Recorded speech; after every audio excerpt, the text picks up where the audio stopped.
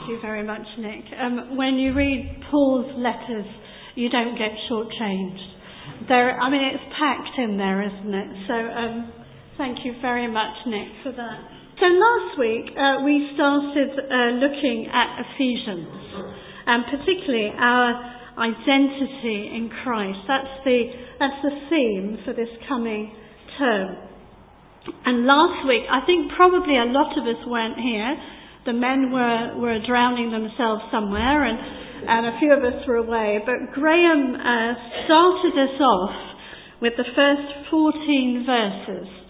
And we've also read those this morning, and you'll see why as I begin to talk.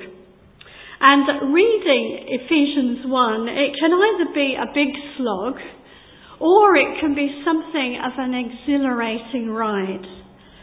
Paul is taking a broad sweep, looking at the kingdom and the purposes of God and our place in it. And this great salvation is the great salvation story for the whole earth that was planned since the beginning of time. And that was in that first part that Nick read to us, up until verse 14. So we need to look at some context here. We're going to look at several contexts actually. And Paul is writing this whilst he's in prison. He's awaiting trial. And you can imagine him, this go-getting action man is now limited. And his mind and his heart and his spirit is exploring all that he wants to communicate to all the churches in the region. And in this letter, he's reminding the Ephesians of their true context, of the reality of God's kingdom, the context that they cannot see. Their immediate context, the Ephesian people, is the one that they can see and feel and hear and touch, and it's fraught with difficulties. Christians are being persecuted, arrested, and even killed for their faith. And life is tougher than tough. And this is the people, not only in Ephesus, most scholars believe that this was a letter that was meant to be passed from church to church. But it was really the same story in every church. Life was tough for the Christians in the first century. I had the good fortune to be in Rome just before Easter, and reminders of the power of the Roman Empire are everywhere. You have the Colosseum, even though it was built slightly later than Paul's time. It's a huge reminder of the brutal and violent spectacles that were laid on by the Romans for entertainment, some including the death of Christians. And we went to the area where Paul was supposed to have been living when he was under house arrest. And it made the power of Rome very, very real. This was the empire that was ruling Ephesus. This was the empire that was ruling the whole region as Paul wrote his letter. So this was the Ephesians' immediate context. A tough place to be living. But Paul, in those first verses of the letter, reminds them of their bigger context, their real context, of the great God narrative, the God story that they are part of, their identity as adopted sons of God. If you weren't here last Sunday, listen to Graham's talk on the first 14 verses. They set the scene for the whole letter. And Tom Wright, the theologian, describes Ephesians 1 as a breathtaking view of the entire landscape. As we read it can seem a little bit overwhelming. It's wonderful. all this talk about redemption and we are now sons and all of this, all these amazing words. It can seem wonderful, but at the same time, a bit removed from our lives. And what we see as we get halfway through Ephesians 1 is that Paul tries to pull the two things together. The lives of the Ephesians, he wants to pull them into God's salvation story. And that's what he wants to do with us. God wants to help us realise that our real context is in God's purposes and in his story. And the prayer of Paul that we're looking at today is essentially a request that the promises of Ephesians 3 to 14 will be found in the lives of the Ephesian Christians. So that was my introduction. But what we're going to do now is look at some of the prayer that Paul prays. And we're going to pause. We're going to pause and think about it in our own lives. So in the prayer, this is what Paul prays, that the Ephesians will have the spirit of wisdom and revelation to know Jesus better, and that they will have the eyes of their hearts enlightened to know the hope to which they're called, to know the inheritance of God, and to know his incomparable great power. The very first thing that Paul prays for the Ephesian Christians is to have wisdom and revelation. And what do they need this wisdom and revelation for? To know Jesus better. We've had this sweeping picture of the story of God's salvation, and yet Paul's first important prayer is 4 words: to know Jesus better. He brings us right back to the heart of the story. A God who desires personal relationship with us. A God who desires our friendship, our trust, our love. A God who longs to know us and to make himself known to us. And I believe that all true prayer is first of all initiated by God. And so Paul's prayer is an echo of what is in God's heart. What does God want for us first and foremost?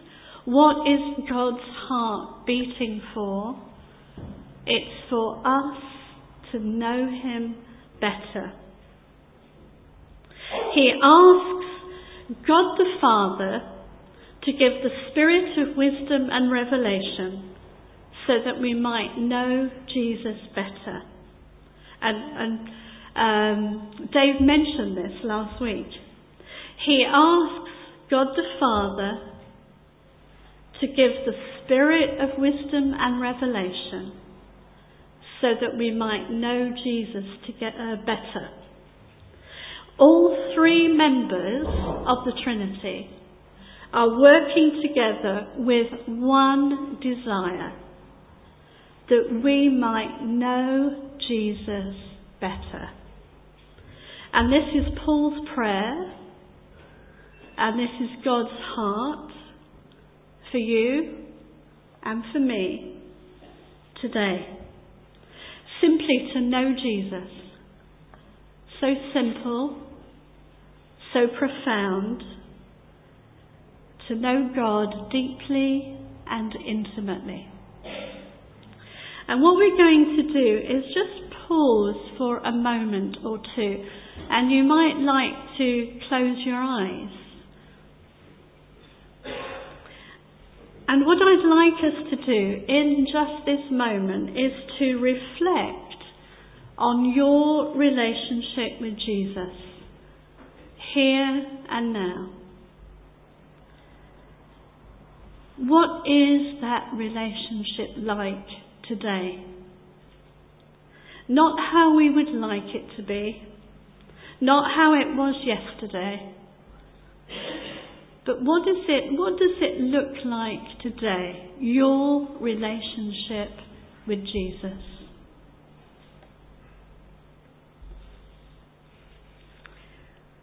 And you might like to pray in your heart the words that Paul used, Father, with the help of the Holy Spirit, I'd like to know Jesus better. I'd like to know Jesus better.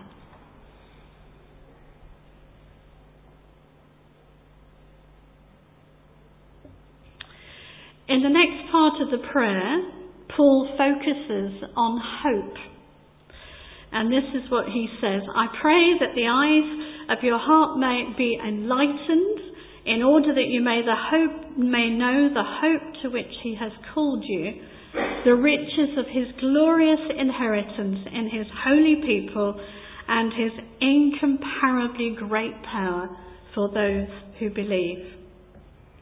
Paul prays that the Ephesians might have hope which comes about from knowing what they are called to, their identity. Hope knowing that they are sons, they are redeemed, they are forgiven, and so on. Their place in God's salvation story.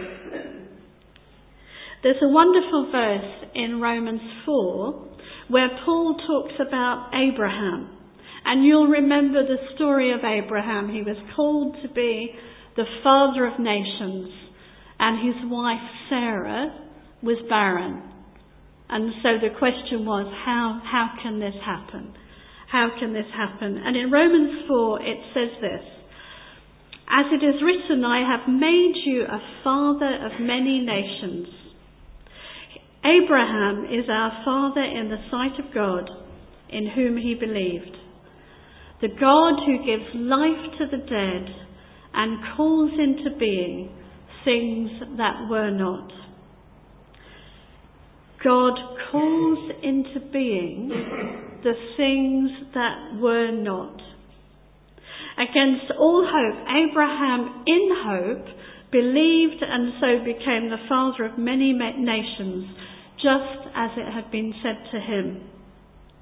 When everything was hopeless, Abraham believed anyway, deciding to live not on the basis of what he saw he couldn't do, but on what God said he would do.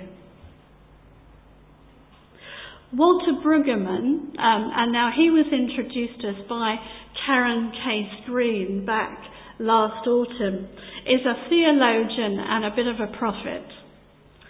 And he reminds us that the Bible, and indeed history, is full of what he calls the verification of the promises of God, actually seeing the promises of God fulfilled.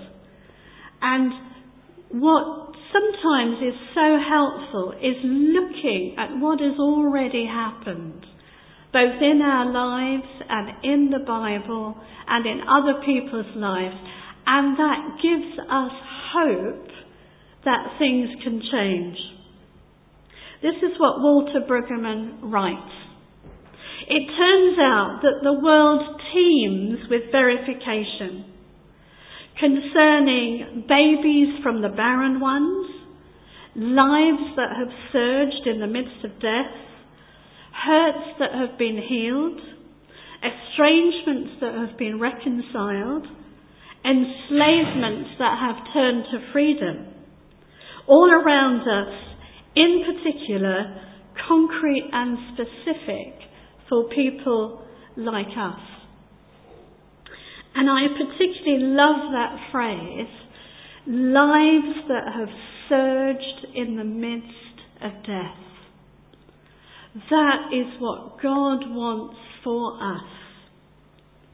When all seems lost, God brings hope of new life, new growth, new beginnings, hope of change, and hope of transformation. And we're going to pause a second time now. I wonder if there is any situation where you have lost hope. Let's just think for a moment and bring that situation before God. Remind Him of it.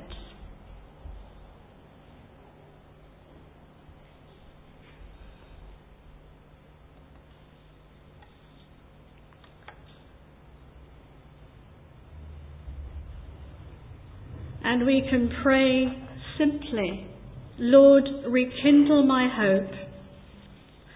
Please call into being the things that are not.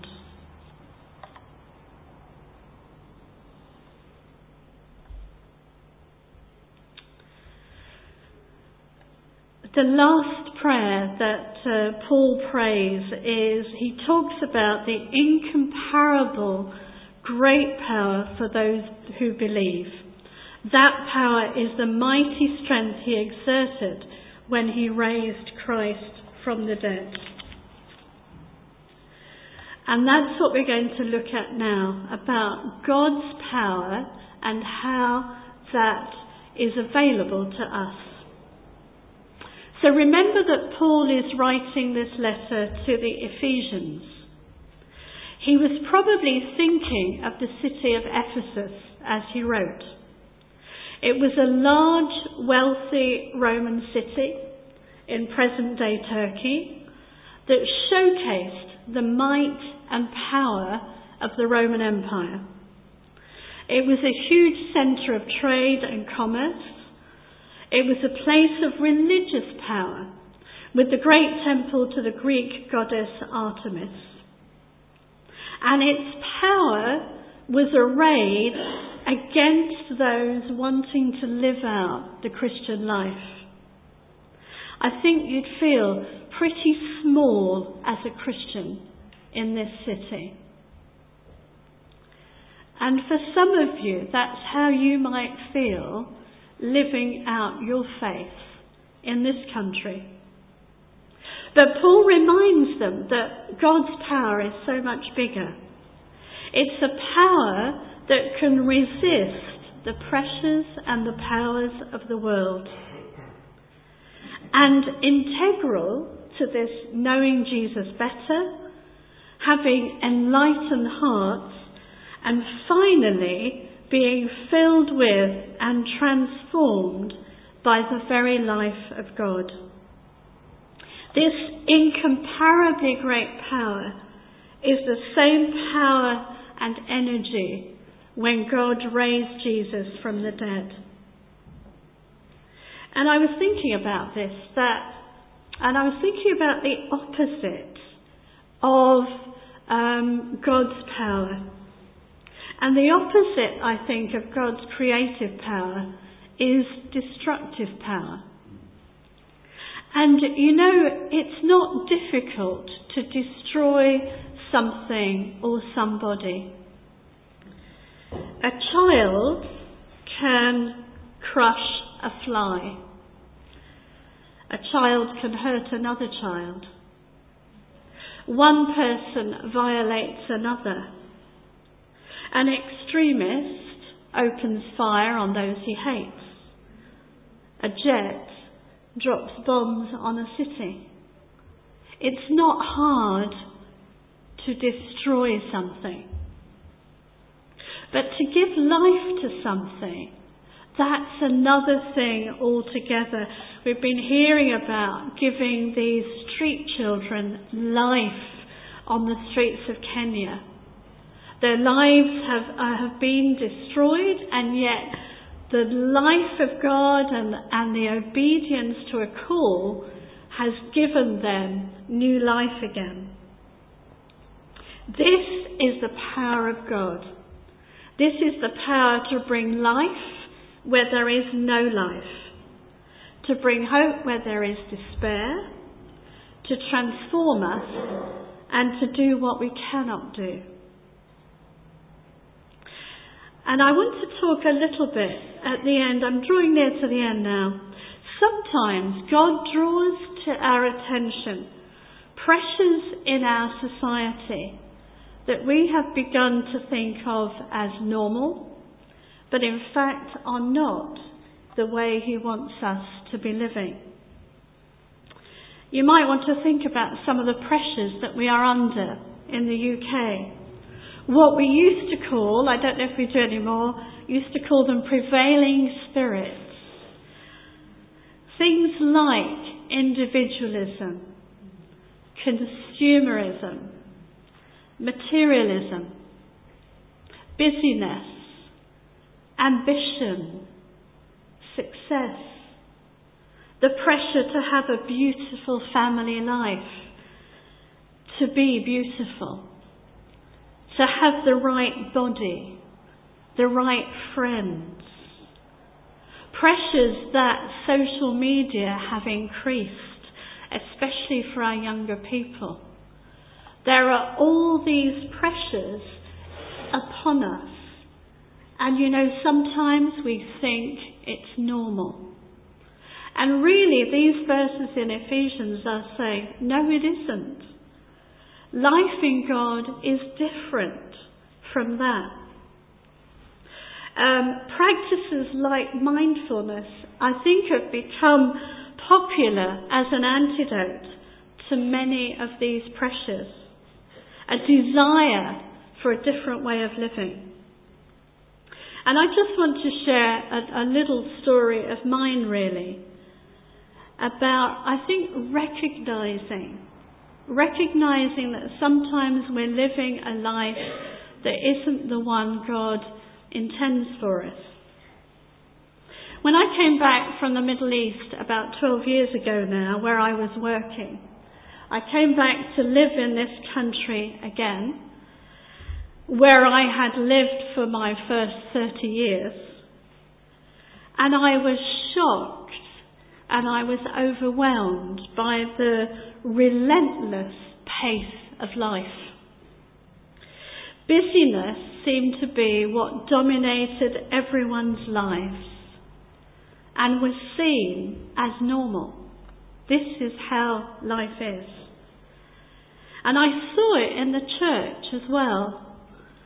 So much busyness, tired people, relentlessness. And at first I found it quite paralysing. I didn't know what to do about it, and it overcame me like a wave. And I knew that I had seen and lived a life in the Middle East that was simple and unhurried. And I knew that God was calling me to live that life here, where I had time for Him and time for people. And really it was quite at odds with the prevailing culture. And very simply, one of the most powerful phrases or sentences that God has ever said to me was this: it doesn't have to be this way. I don't think that's even a verse in the Bible. It doesn't have to be this way. You can live differently. We do not have to be shaped by the culture around us. And these words for me were the beginning of hope. That God was wanting to lead me and teach me and draw me into a different way, against the tide. But with His power and His Spirit, it could be possible, because it didn't have to be this way. And I prayed, Lord, help me, because I cannot do this by myself. And you'll know that if you're caught up in a busy life. What do you do? Where do you start? And little by little, as I prayed that, as I asked for God's help, He showed me how and where to make changes. In my work life, for me, it meant cutting it down, taking a smaller salary. In my church life, with friends, with family, when to say no and when to say yes. How to draw aside to spend time with him. How to be fully present with people when I was with them. How to be still. And that was the beginning for me of a journey that I've been on these last 12 years, to live simply with time and space for people and for God. The pressure and the power of busyness is still there. God doesn't magically disappear the pressures. But what he does, he gives us the power to live differently.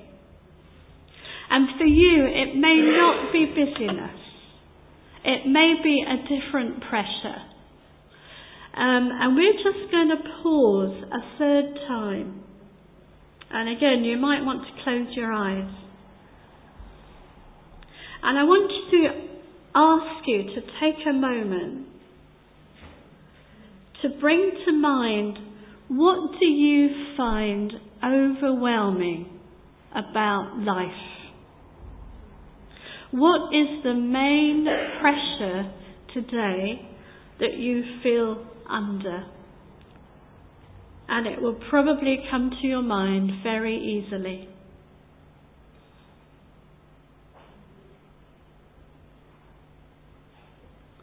The pressures around us may not change, but we are given the power to resist them and to live differently.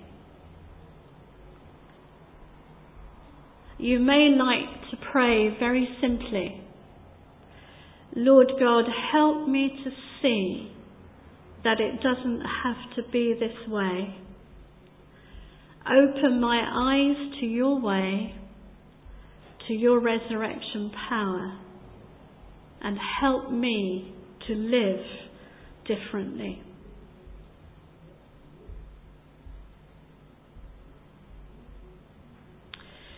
I want to conclude with a quote from Eugene Peterson. It's from his book, Practicing Resurrection.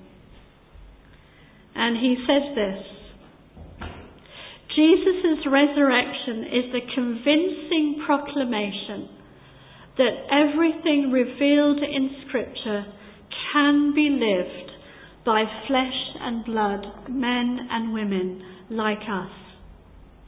Not just assented to as true, not just admired as art, but lived in the ordinary conditions of home and workplace, in all kinds of weather, and just as Jesus did.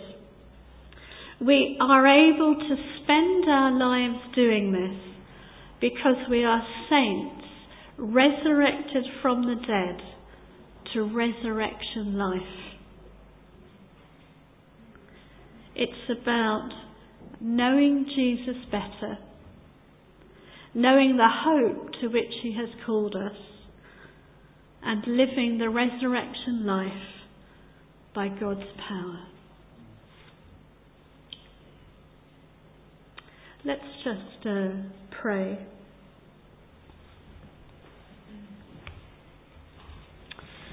Lord, we've had a lot of words this morning. And I've used a lot of words.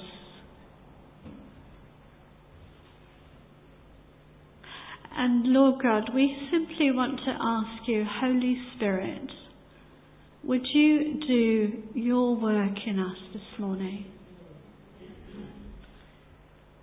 Whatever it is that you are drawing our attention to, whatever it is that you want to speak into our hearts, Lord, we ask you to seal that word in Jesus' name. Amen.